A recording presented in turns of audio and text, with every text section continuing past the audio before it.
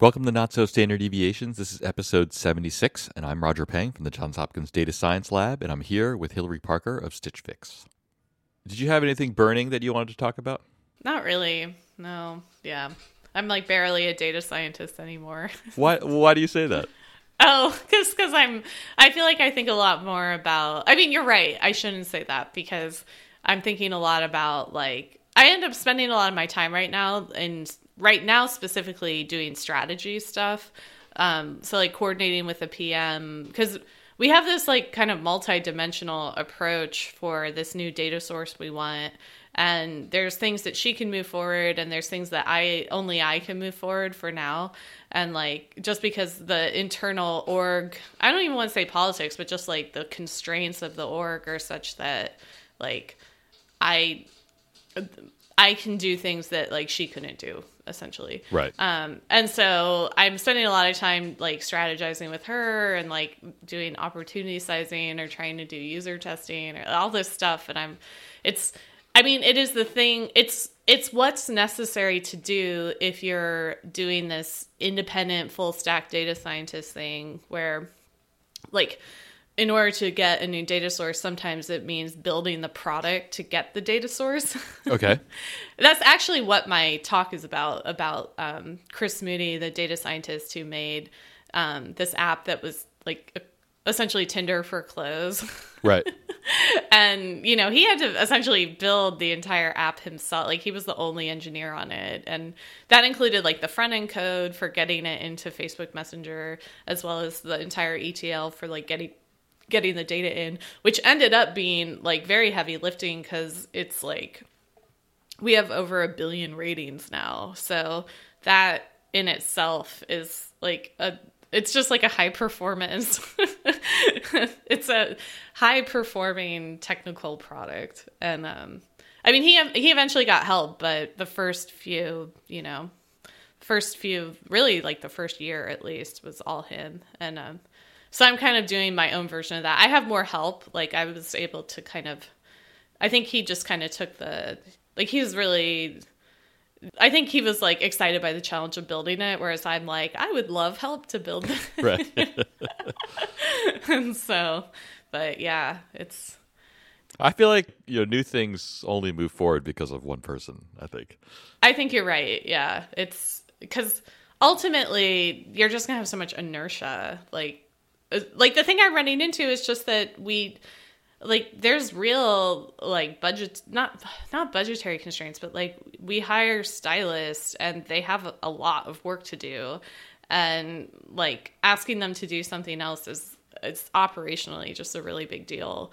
And so it's much easier to iterate on their existing process than to like introduce something new. And so it's just, yeah, like that's one version of a constraint. I mean, the same thing could be said for client-facing stuff, which is what my partner's working on. Like, so anyway. I guess just to rephrase what I meant like there's always one person who's kind of pushing everything along, right? Oh, totally. It's not like there's only one person involved. It's just that it always takes one person to kind of like just push it forward day by day.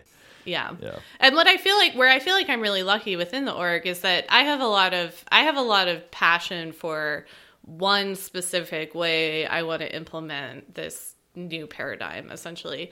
And the rest of the org has other opinions about what to do. And like, I want to also encourage that. But like, as the person who like had the original kind of desire or push for it and came up with the idea, essentially, I'm the only one who will stay really committed to that original vision, right? Right.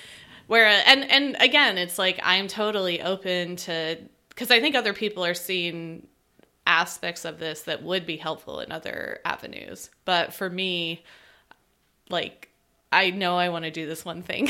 Right.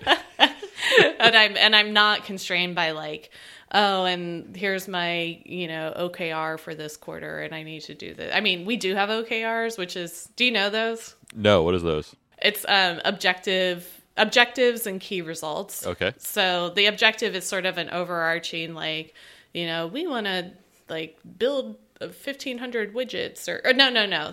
Sorry, take it back. It's like, we want to like advance the use of widgets throughout like the world or something. And then the KR, like the key result would be like produce 1,500 widgets by end of quarter. Yeah. Okay.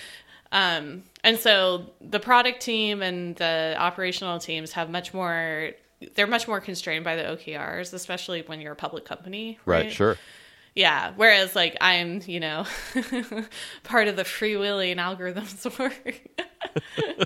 That's like facetious, but because we're a little bit more back end, right? So just to bring us back around, though, I take it that all the things that you have to do for this are not traditional data science activities. Yeah.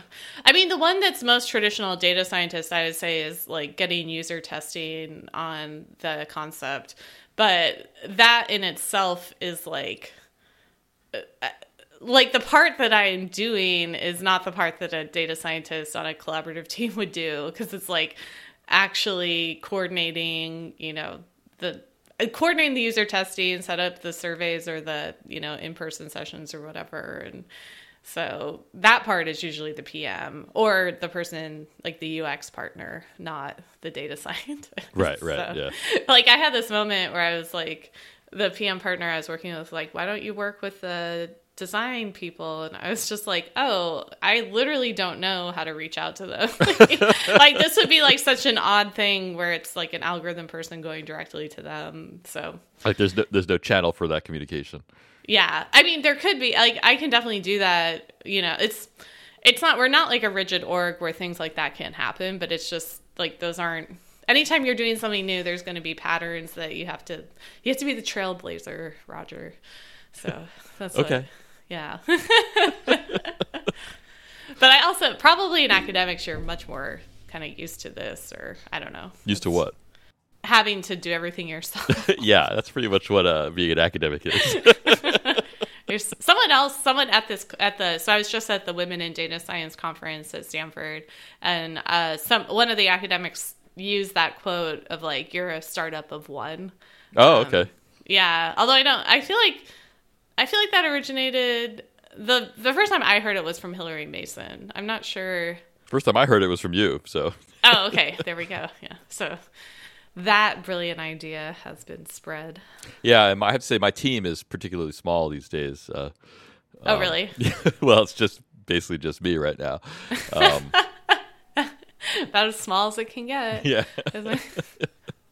So, but the meetings are really fun, and Mm-hmm. I have talked to myself a lot, I was gonna say the meetings with yourself. play different roles. I change hats, Literally. Yeah. Do you walk to the other side of the desk? that would help, I think. Yeah. How do you manage that then? Because that can be intimidating, just to have the blank canvas. Well, actually, this is something that I wanted to talk about with you. Oh, really? It's a good segue, actually, because I'm like working on a paper now, and I don't have any students or postdocs to do the work, so I'm like doing the work, Yeah. And I realized I haven't done this in a little while. And I feel like up until for a while now, I've been like managing people doing research, right? Which is obviously different from doing the research yourself, right? Yeah. So I have, I haven't flexed those muscles in a little while. So I started using. One thing I want to talk to you about was notebooks, actually. Like Jupyter notebooks? Good question. No, I've been physical notebooks? Well, not physical, but the electronic version of a physical notebook. What is that? Like a notebook app. Right, but what is the notebook app? Wait, what do you mean? I don't know. Like, is it OneNote or? Yeah, I mean, there's a million of them. I use one called GoodNotes. Okay, all right. And it's on my iPad, and I can write on it. So anyway, so in terms of my workflow for doing research, I want to talk about this because I feel like there's a lot of discussion there's a whole thing about notebooks in data science, right? Whether they're R Markdown or Jupyter notebooks, or that's all I can think of, right? And there was a whole notebook kerfuffle, I don't know, a couple months, maybe a year ago, right? About which is better, right? Like on Twitter? Yeah.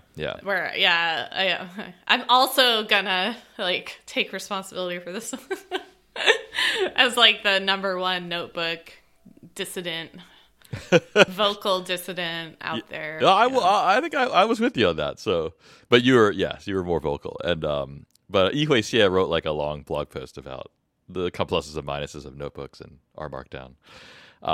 But my main thing is that like, it felt weird for me because I was like, so like I would do some work, I would like make a plot, I would kind of like cut and paste it and stick it into the notebook, right? Really? Oh yeah. So like it felt like really wrong, right? Yeah. And so I'd have like this image in my notebook, and like I would scribble on it and make a note and be like, this is what I was doing here, and then I would change some setting and make another plot and stick it right next to it, cut and paste it into there. And but I actually found it very useful. This is gonna make you uncomfortable. I'm all ears. I can understand it. Well, because I think there's like different, it's like the R Markdown notebook or the R Markdown document, let's say, is there to kind of record your activity, right? And to provide a mechanism for reproducibility, I think primarily, right? But the biggest problem I have with it is that, well, first of all, if you produce like a lot of results, then every time you build it, it like takes a while, right? But then but you don't necessarily want to like delete stuff, right? Right. Yeah. I see what you're saying. Like you don't necessarily keep the plot you tried that failed in your R Markdown notebook. Right. Yeah. And like, oh yeah, so like if you keep the same document, then at the end of the day, the notebook's the document's just going to be like the finished product, right? So that's one thing. The other thing is that it's not like, I feel like it's not a great document, a way for me to kind of like record the work product. Mm-hmm.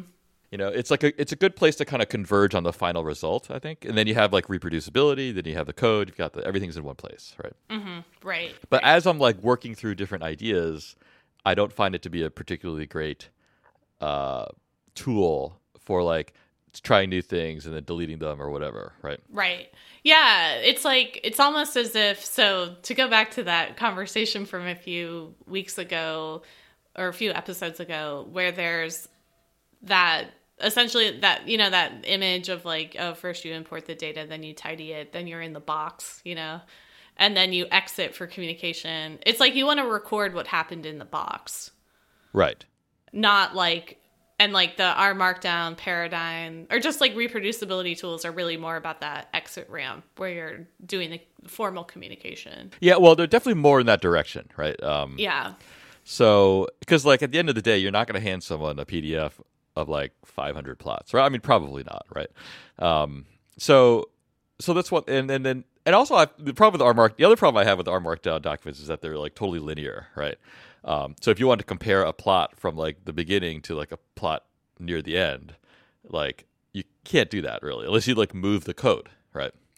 And so like in my notebook, I can just like drag it next to it, drag one plot next to the other plot, and then I just look at both of them, right? And so I don't know. I found it. I was like, it was like a revelation to me. Yeah. Well, you're really imitating what lab notebooks look like. Right. Like real lab notebooks, yeah. But it's even better, though, because they're like, you can like interact with them, Right. Well, see now, okay, what if it were, I think what I would want to do if I was going to go down this radical path, which maybe I will, who knows? I'm all paper now, as you know. Oh, yeah, so, we'll get to that. We'll get to that. But what if you actually like printed out the graphs and then had a real notebook? Like, I feel like there would be something kind of satisfying about having the graphs in hand so that you could like hold them up to each other. You talk about literally cutting and pasting? Oh yeah. No, it's like have the graphs, cut them out into, and then in your notebook you could like paste two together or tape maybe, Yeah. And then write like, oh, looking at this comparison made me think blah, blah, blah. Right. That's it. I mean, yeah. I think this is the closest it comes to that without me having to like walk down to the printer every 5 seconds. Yeah. But you could just get a printer in your office. I suppose. If you're really committed, I'm not. Put it that. I want to make it clear. I'm not committed to the Hillary Parker all paper lifestyle. I think to me personally, I think that digital notebook would erase like 80% of the benefit of the system you're talking. Because I don't know. I know, like, you probably remember in grad school, I took my notes on my, I had like a tablet computer, and I just ultimately found that to be not effective. Like, I didn't retain information the same way I did when it was pen to paper. Well, first of all, you were a pioneer in that domain. Oh, yeah. I mean, of course I was trying some brand new, like... I saw someone do it in one of my last classes in undergrad, and I was like, that's amazing. And so I was all in. And ultimately, like I said, I mean, once I was done with classes, I didn't use it as much, but I did use it for teaching, and I really liked it for that. I liked it enough that I bought a second tablet like halfway through grad school and continued. Like, I had to be like Windows, because I mean, there was like some major compromises made. Well, so the other thing I like about the notebook, be it electronic or on paper, is that you have to make some decisions about what you're going to put in there. Like, it's so, like, another thing with the R Markdown document is that every like inch of code that you write is just in there, right? And so, like, I feel like there's no processing that occurs. I mean, there's a little bit in terms of like you decide what to code, but if you try like 10 different things, then it's just all in there, right? And so, but when you like transfer it to the notebook, you have to decide, okay, well, what am I going to do? Like, what am I going to put in there? And what's relevant for me to think about right now. So there's like thinking that has to occur when you go to the notebook. And I think that's really valuable because rather than just spewing out a whole bunch of stuff, which is what I tend to do on the R Markdown notebook. Yeah. No, I think I'm on board. I'll give it a shot. Because I think there is something about that intermediate collecting your thoughts, kind of like in the design thinking book, like just taking the time to articulate what you're thinking is in itself useful. Or, I mean, they were saying it changed the design process, but I think there was a sense of it being useful outside of the lab setting. I don't know. Maybe I'm making that up. I can't totally remember. I think there is something. Yeah, I recall something like that. Yeah. And I mean, regardless, I think collecting your thoughts is a good idea. And I guess when I think about how I've done this in the past, it's usually like I would be iterating through graphs, and eventually a narrative would form in my head, and then I would always go to the R Markdown notebook and like write down what I was thinking, and try to essentially write that paragraph of the analysis.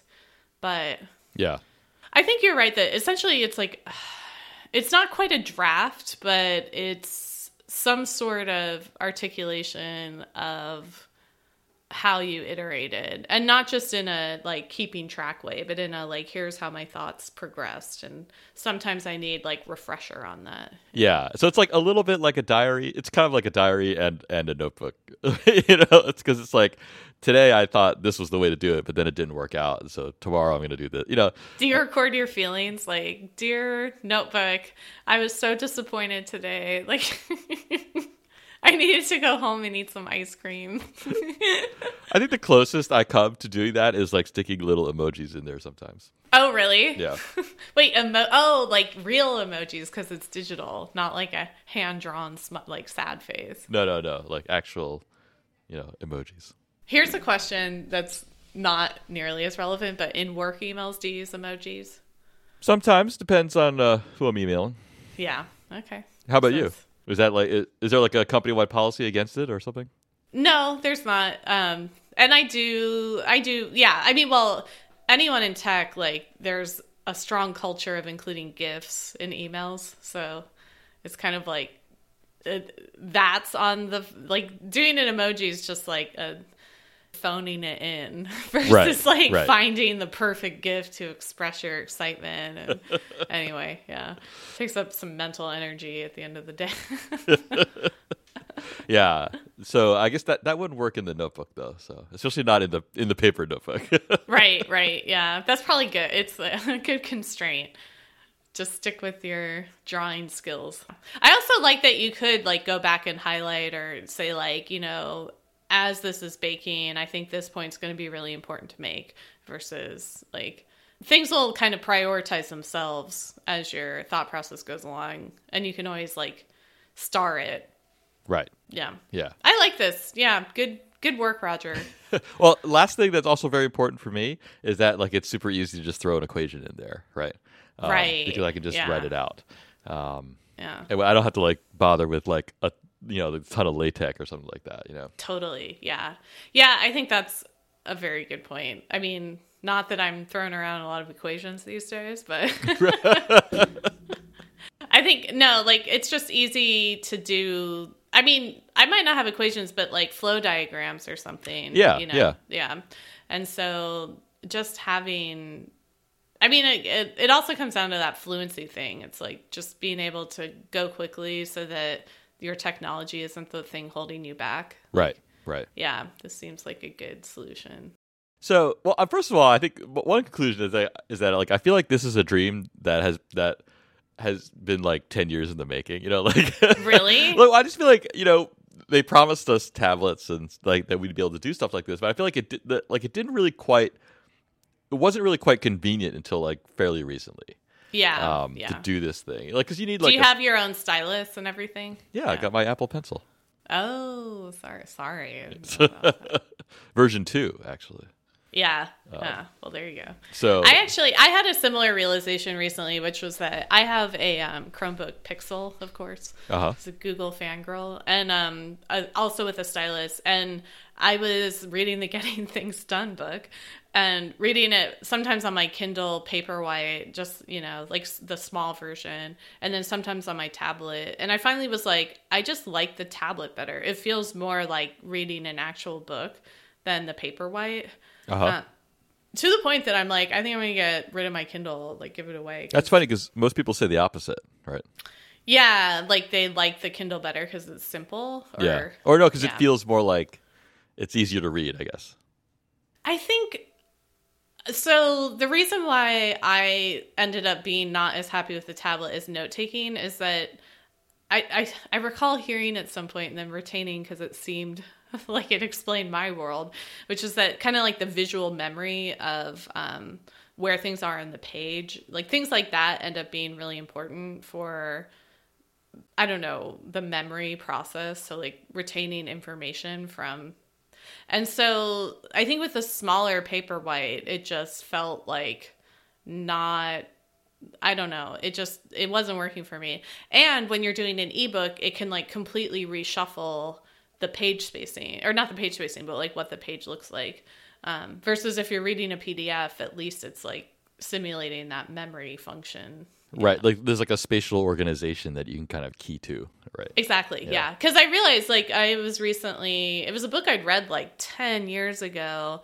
I was talking to Michael about it, and I was like, it's relevant to the podcast because it was Chuck Klosterman's Sex, Drugs, and Cocoa Puffs. Okay. I don't know if you've read do you know Chuck Klosterman? The name sounds familiar.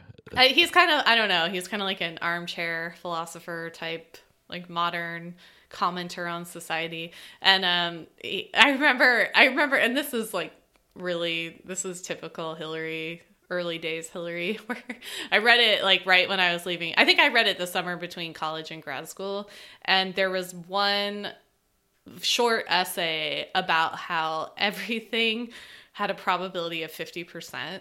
Okay. Like yeah. Either it happens or it doesn't. So like it's 50-50, right? Which like really bothered me. And then the thing that bothered me even more was that it's like in one of the sentences it was like the odds are, or the probability is 50-50. The odds are 2-1. Oh no. And I was like, no, that's not how it works. So it's like I totally wrote this guy off, which is just silly. I mean, he has like good right. He's like, this is not the entirety of his character, or like you judged him on one equation. I did, yeah. As I said, that was canonical early days Hillary, where I was just like, ugh. Well, he doesn't understand this. I no longer take him seriously. But anyway, but I remembered where it was on the page. Yes. So I hadn't read it that was 2008. So I hadn't read it in like 10 years, but I was able to like find it quickly in the book because I remembered it was like kind of in the middle and like the left side, bottom part of the page. And like, because Michael had the book, so I was like, like, Oh no, I totally understand what you're saying. Like I feel like I do that with textbooks all the time. Yeah. Like I just remember where the equation was or where the picture was. It's just yeah. Exactly. And so for me, like Kindle books just ruin that. I think for people who read a lot for entertainment, the Kindle's really good. Like my mom is just one of these people she's like the person that the book industry like targets. It's like there was some article about this where it's like 90% of books are bought by like this really small group of people who are just like voracious readers. And so she's totally one of them, and she'll just like zoom through books. She actually, when she was in school in the 50s, they were doing like, it's kind of, again, similar to it was like they were doing teaching reading on TV. Like it was like this new like thing they were trying. And they would essentially have like a box that lit up the words in the sentence and like moved along the page and had the kids read it, and it would like speed up over time. Oh, okay. And so she reads really fast. Like it's like one time I did like, she would do reading contests with her friends when she was in high school. And like I did one with her once, and it was like read one page. So we opened the book and I read one page and she had read both. Like we were like done at the same time. Right. I was like, I only read one page and you were like the entire visual space there. So anyway, okay. So for her, Kindle's like perfect because she just kind of like zooms through them, and it's not necessarily about like retaining information. It's just kind of like an entertaining, like murder mystery. Like right. That's another thing with this group of people. Apparently, it's like disproportionate people into like murder mysteries or like detective series. Yeah. Okay. And so anyway, I am not like that. So I usually will buy like reference material on a Kindle. And so it just doesn't really... It doesn't work, yeah. Yeah, and then if I want to do something for entertainment, I listen to the audiobook. Oh, okay. I feel like, yeah, like the Kindle or tablets in general are good if you see a book as a stream of words. But, which I think novels tend to be. Exactly. But other books are not. Yep. Yeah. Bingo. So, Glad we sorted that. Yes. So yeah. Getting things done was like on the border, it's like, it's like kind of a stream of words, but then also I want to retain this in a, more visual way. So I switched to the tablet, and I was like, as much as I was into the e-ink world, I just don't think this is for me. Like, so yeah, radical changes. So just to tie up the notebook topic though,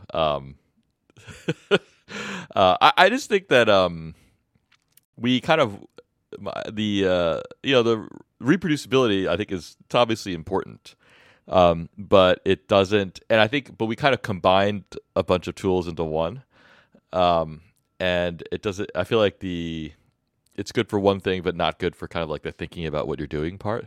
Yeah. And so you've convinced me. I've never thought about this before. Yeah. You've convinced me.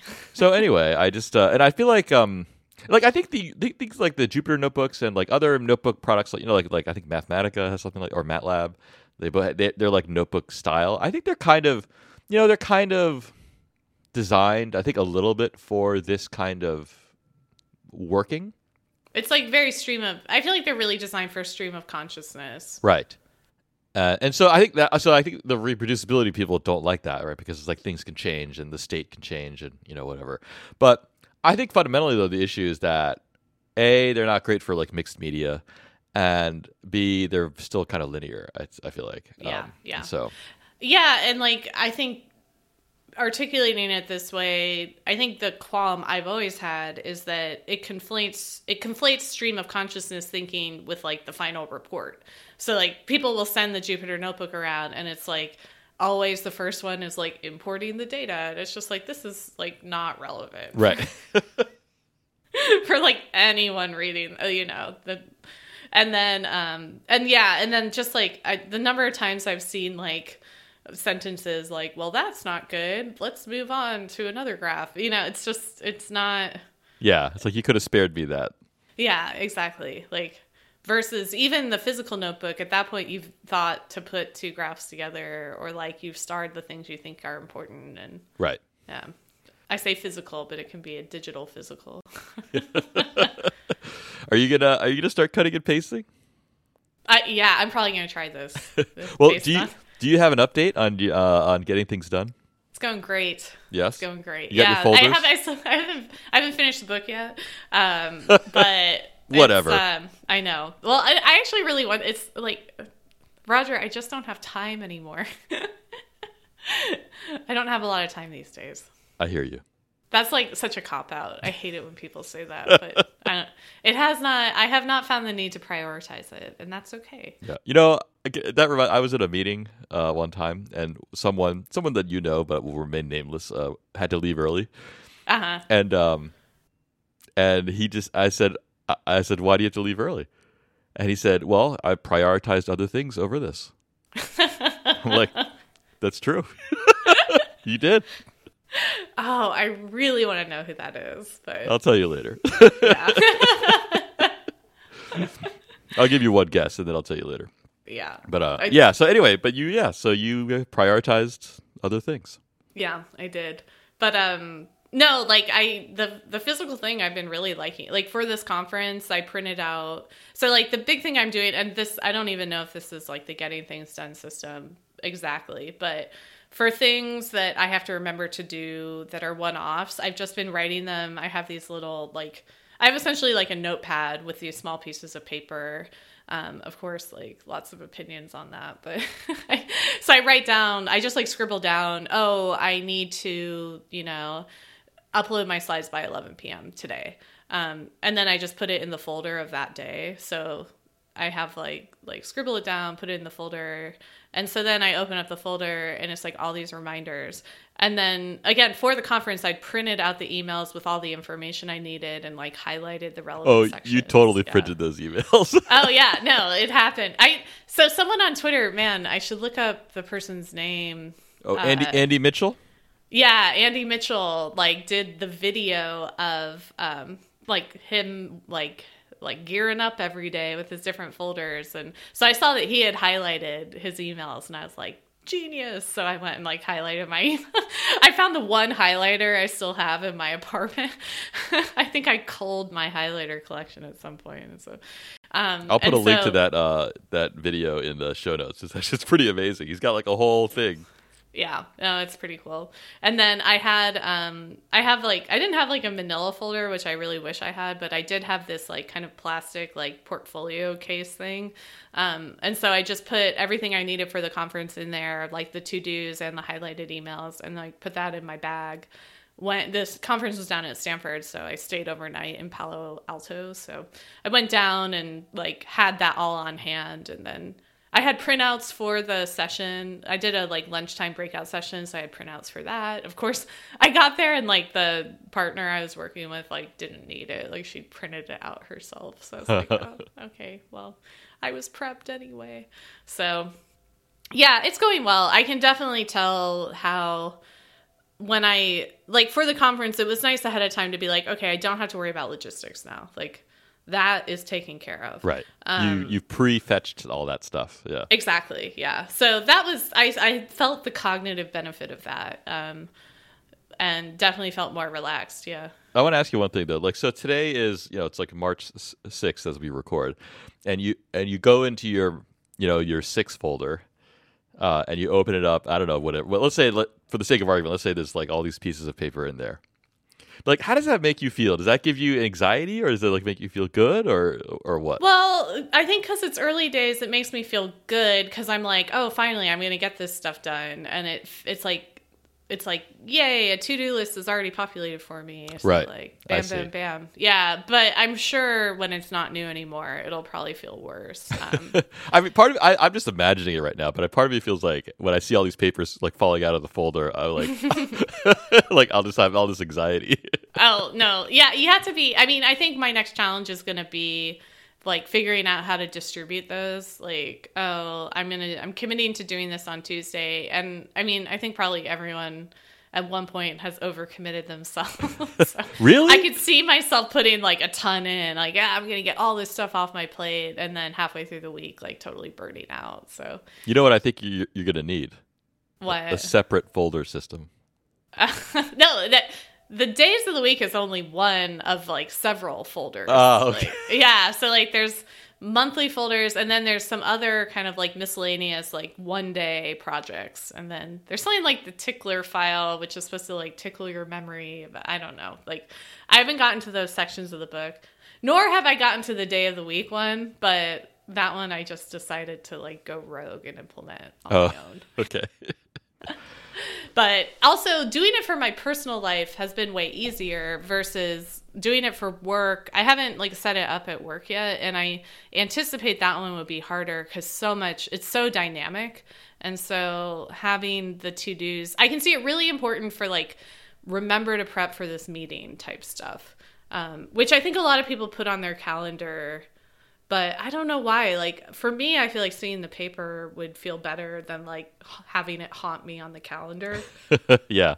Because you see it, like, all week on Yes, the calendar. that's what I do, Versus yeah. with the paper system, you just see it, like, the day that you're supposed to do it. Yeah. That makes sense. Yeah. So, anyway. Again, I'm sure that there's a digital version where you, like, don't see it every day. So, this is solvable in other ways. For me, it's really about...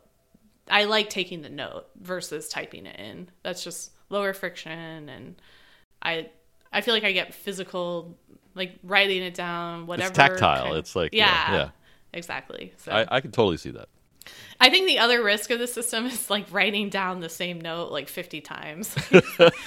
It's like it popped in my head again, and like distributing it way too much. But then that feels good because you do it, and then you're like, oh, I can like crumple up this to-do. That's the other thing. I like crumple the paper when I'm done with it, and that feels like I nailed it. You're literally crushing it. Exactly.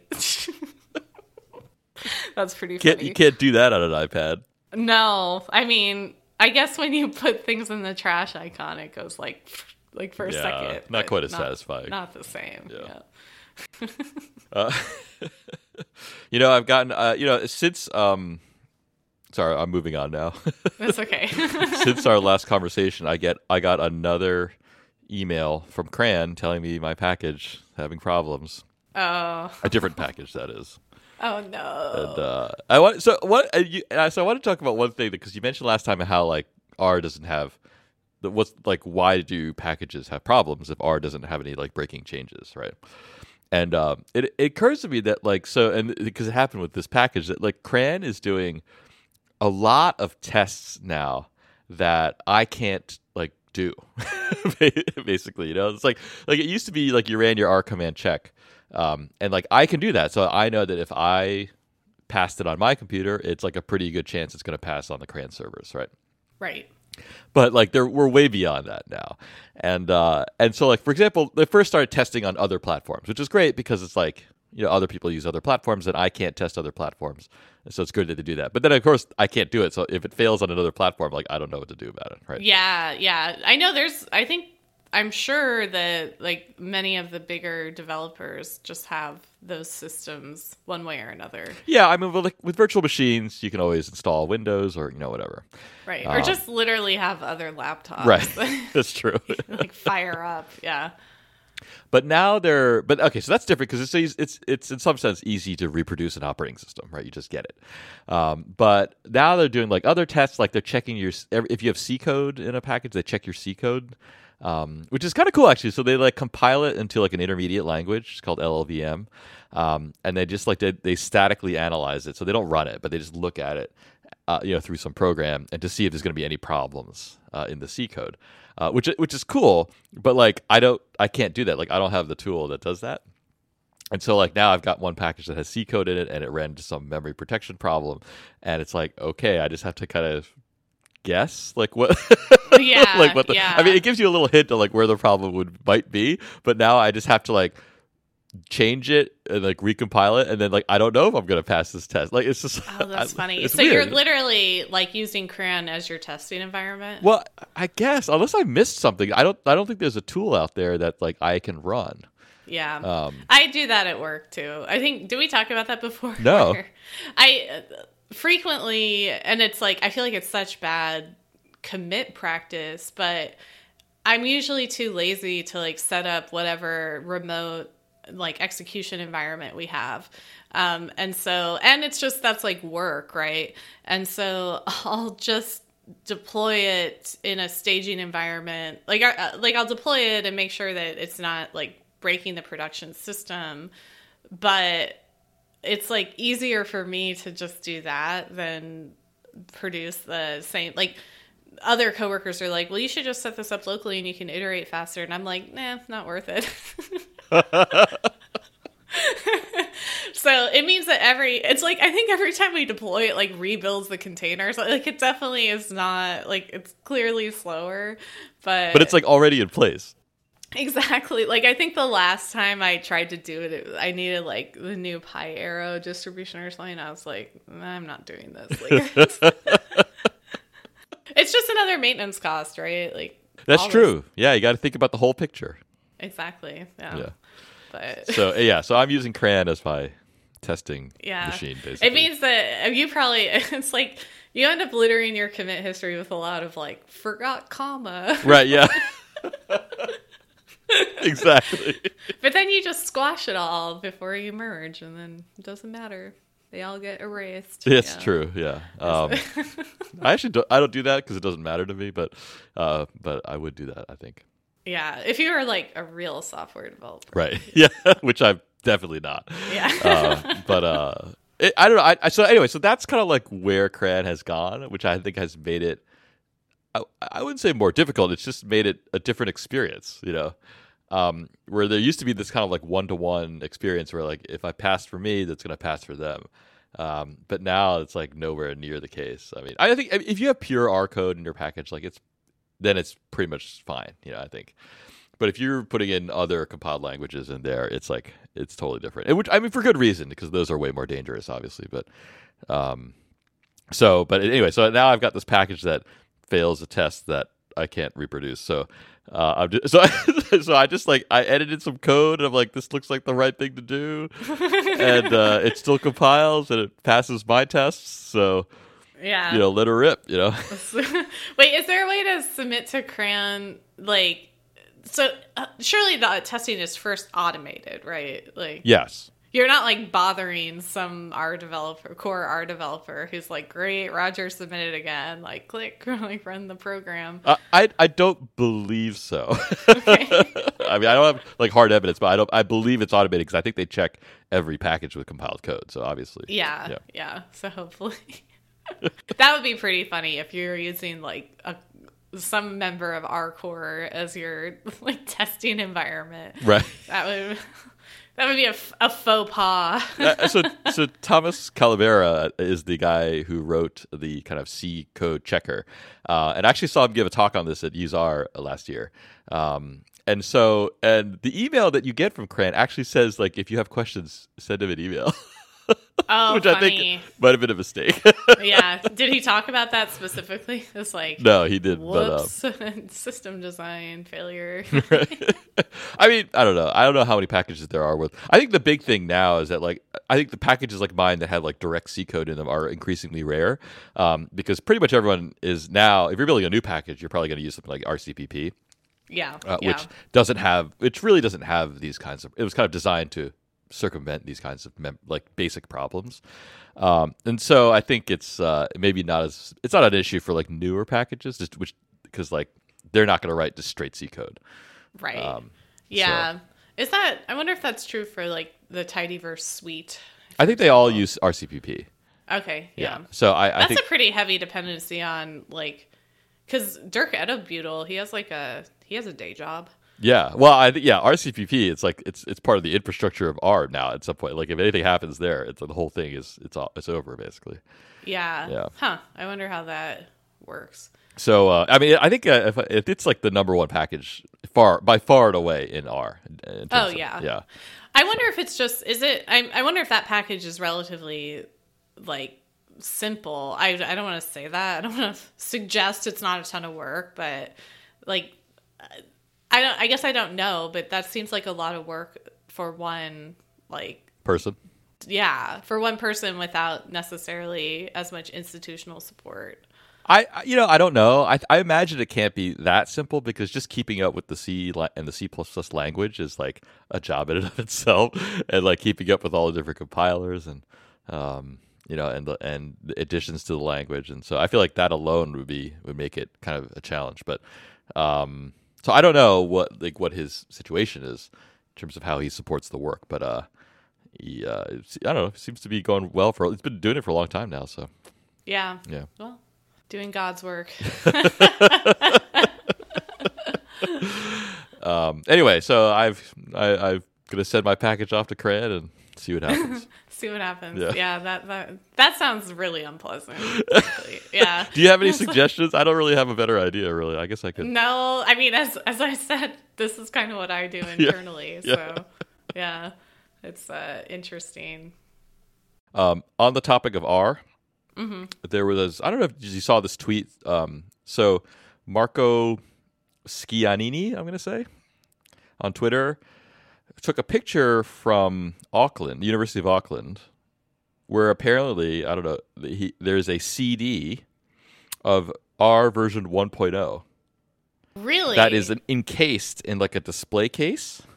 No. And it has the signatures of all the R core members on it. Wow. That's amazing. And it's like a museum thing. There's like a little the description next to it. It's a CD signed by the original R core team. That's amazing. Wait, weren't you in?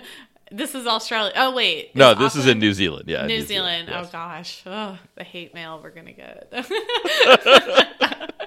That's like about the biggest faux pas you can make in those parts. The only one worse is suggesting that someone personally is from the wrong one, and then it's like. I think maybe confusing Australia and Austria is another one. So. Oh, I don't know about that. I don't think there's as much bad blood, Anyway, the CD says R 1.0.0 2000 February 29th.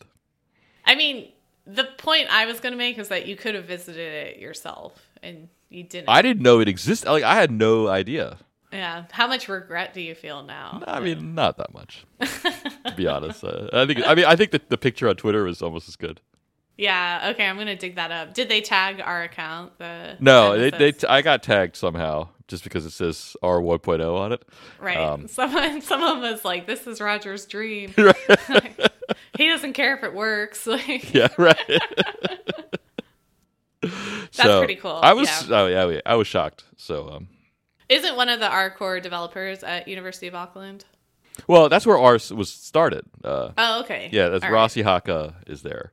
Oh, okay, yeah. And I guess it started when Robert Gentleman was like visiting there, and that's how they started R. So. And Ihaka, that's how you pronounce it? I think so, yeah. Yeah, he's not involved at all now, right? Not really, I don't think, yeah. Yeah, so. I feel like there was some like bad blood there, although... I don't think there was, I don't know if there was bad blood. Yeah, or not bad blood, but just like a disagreement on the direction. Well, I think... the once it became more mainstream, in terms of and like kind of corporations started kind of getting involved, then I think there was more kind of disagreement about the direction. Yeah, I can understand that. Yeah. So anyway, it's an interesting little tidbit though. Anything else you want to talk about? I guess I could talk more about the Women in Data Science conference in general. Yeah, actually, do you want to just summarize it? Yeah, I mean, it's from Stanford, and the original organizer, Margot Gerritsen. Okay. Yeah. I believe she's coming from like a computer science background. So it's definitely like I mean, she's now like one of the deans, senior associate dean of the School of Earth, Energy, and Environmental Sciences. So at Stanford. Yeah. Mm-hmm. Okay. Yeah, at Stanford. And so, I guess actually I didn't realize this. So she specializes in renewable and fossil energy production. Yeah. Okay. So anyway, but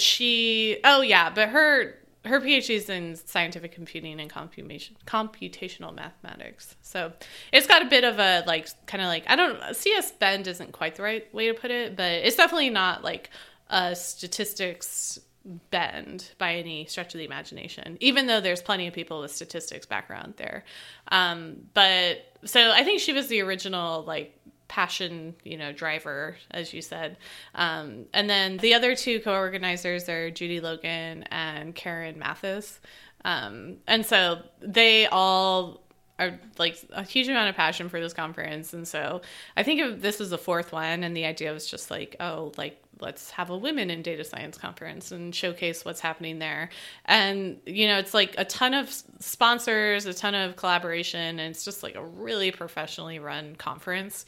And they did a really cool thing where they have essentially like event hosts in other areas where they live stream the conference. And then those people might have like their own little, version of the conference. Oh yes, I've seen that. Yeah.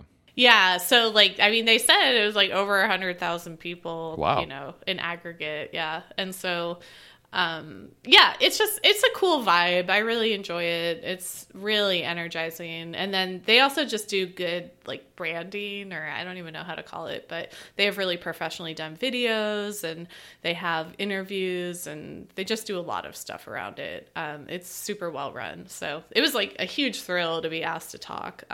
Yeah. And I got to go first, so that was nice. I just get it done. Enjoy the rest. Yeah, they actually, have a podcast too, I see. Yeah, they have a podcast, and the live stream is available online, so you can watch it now. I'm at an hour and 10 minutes in. Okay, I'll put a link to that. Yeah. But actually, the dean of, I think just the dean of the whole school. I remember her name, but let me make sure I get Jennifer Whittam? Whittam, yeah. Which is she? She's like Dean of Engineering. Okay, so the Dean of Engineering, Jennifer Whittam, was the first person to speak. And what was really interesting about that and relevant to you is that she was like one of the first people to do a MOOC, if you will. Oh, okay, yeah. Yeah, and so like she was like directly interfacing with Andrew Ng and, going through that. And so it was a reminder. Stanford's been so supportive of stuff like that, which is, like they have their angle, and it's like a super business connected, and, they're into stuff like that. So, there's obviously pros and cons to that institutional positioning, but I think this feels kind of like a pro in general. And then the cool thing too was that, and she's a really good speaker, and she talked about how she wanted to do, like she's been trying to do these massive open in-person courses. Okay. So she's been like traveling all around the world to like developing countries and just places that might not have as much access to training and data. She's like databases person, but like data engineering and data science. And she's been going and teaching these classes all over. So she describes like what she's been doing, and it was really impressive. She was like, oh, it's like an empty nester, not sure what to do. So like I started like traveling around. Going to like 150 countries or something. Not that high, but like a lot of countries. And she's doing really cool stuff. So and then actually, the speaker right after me, whose name I would totally butcher. So like Marze, maybe I shouldn't say it. Marze Gassemi? Yeah. She was I really liked her talk, and I was just happened to be kind of sitting near her, and we started chatting, and like, it was really interesting to me how similar she works a lot with interfacing with doctors, and then I obviously work with interfacing with like stylists for fashion, and the types of challenges we were running into were really similar, which is like, ultimately you care about the next person after the doctor, after the stylist, like the client or the patient. But there's sort of this intermediary, expert, and figuring out how to train. Like, you want to build models that ultimately are about the patient, but you can't ignore the fact that there's a specialist, and you need to also be building the models for them. And so doing something like radically different, like asking people how much they drink, for example, it's like pretty kind of pretty obvious that people would lie about that. Like, even if they, I think there's like lots of research on this that people just lie. And so she was saying like it was really hard to think about like how do you kind of tell a doctor, asking this question doesn't actually give us that much signal. Like, we can predict whether they drink on a lot of other stuff, but like you just can't expect a doctor who's gotten like a ton of training to ask about drinking to just like be like, okay, I won't ask that anymore. Right. Yeah. At least not like the drop of a hat. Exactly. Yeah. Like, yeah. So essentially like the pitch to the doctors has to be really consistent. So, I mean, it comes down to that. Like I was doing the whole like design thinking and, empathy with the user, and which she obviously had thought about, but just, she was really interested in how we were trying to do that with Stitch Fix, where, it's similar stuff where you have experts who are used to, finding signal in certain things, and that might not be as like, I mean, basically, it's not that the thing they think of doesn't have signal. Like, knowing whether or not someone drinks obviously is like extremely important for knowing what health effects they might have.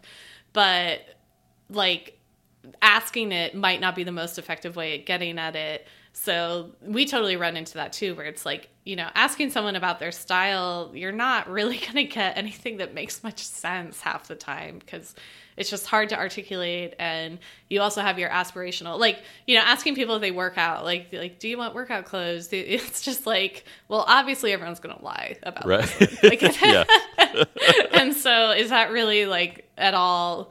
And so, yeah, I found this real correlation between people saying that they want to ask a question, but what they mean is they want that information. But you can't just tell them, oh, well, we'll get you that information without asking the question. That's like not... It doesn't make sense. Yeah, it's not, and it's just not like, it's not being considerate of like the person, where they're coming from, Right, yeah. It is, I think it is difficult to separate the idea, at least initially, to separate the idea of like, it's useful to have this information as opposed to it's useful to have what they say about the information, because it's not always true that the latter, it's useful to know what they say about it. Mm-hmm. So, exactly. Yeah. I can see how that would be difficult. And it's like, what's interesting is that I think with fashion, people would be pretty open to hearing like, oh, like, it seems like you like this, or, like, it's kind of like, oh, that's fun. They like, yeah, they're right. I never thought about that, but I do like that. Whereas like, if it's like, oh, we see that you actually probably binge drink all the time, like, that's like much more like, that's terrible. Right. So yeah, so it also, maybe it puts the physician in an awkward position if you're not pretty transparent about like, well, this person said they never drink, and everything we see says that they drink heavily, so they might, be like having some issues and not really honest with themselves about it. And so like, yeah, anyway, I really liked her talk, and I told her, I was like, you got me interested in like health statistics for the first time in a while. Like, I was still like on my like, detox, if you will. Right. Like, I just really, she approached it in such a smart way. She really approached it the way I would think of a data scientist approaching it, for lack of a better term, where like she was, or like, I don't know, someone who really thinks about machine learning, because she was like talking about bias and data sets, and like she put it in terms that would be very comfortable for a machine learning person to like grok the problem. And I just thought it was brilliant, because I was like, oh yeah, you're right. And like, I don't feel like I ever totally thought about this stuff in that framing. So, yeah, I really recommend her talk. And there was lots of other good talks. That's just one that like, oh, the other reason I'm like promoting her is because she was so cute. She came up and I was like talking about being at Stitch Fix. She's like, that's my dream job. Like, if I ever leave academia, she was like, either there or Etsy. And I was like, oh wow, like little do you know. I have a lot to tell you. Yeah, right. I know. She was just like, oh my God. Like, it was really cute. So you might have been the same person. It's like, she basically, later she was like, this is like me, in an alternate universe. Right. Yeah. We also had kind of similar speaking style. Yeah. It was just, it was a fun connection to make. So. All right. Is this your first time at this conference? No, I went right? 2 years ago. Yeah. I held a breakout session 2 years ago. So they do these lunchtime breakout sessions that are pretty fun. It's also fun because like there's a lot of undergraduates who go to this conference. I think they're really deliberate about trying to get people from different places. And so there's an undergrad, like it was mostly undergraduates I found in the one we are doing. But also last year, I guess it was some undergrads and then some people in, similar positions. And last time I think I did it on A/B testing. I'm 90% sure. So it's my second time at the conference. And it's a good time. Cool. Did you talk about our podcast? Because really, that's all I care about. I know. So I did, and I put up a slide of your like extensive write up of that like design thinking exercise of the commute times. Oh, okay. But I actually, when I said it in the talk, I had a flash of like, oh, she didn't introduce me as the co-host of this podcast, and so I was just kind of like, oh, I talked about this on my podcast, and so then I had to like kind of do a quick intro. So I called you my friend. I was like, I did a podcast with my friend Roger, which is true, but it's just maybe not the most descriptive it's okay. formulation. I don't mind being described as such. That's your highest honor. Yeah, so. Truly, yeah. It's like professor of biostatistics and Hillary's friend.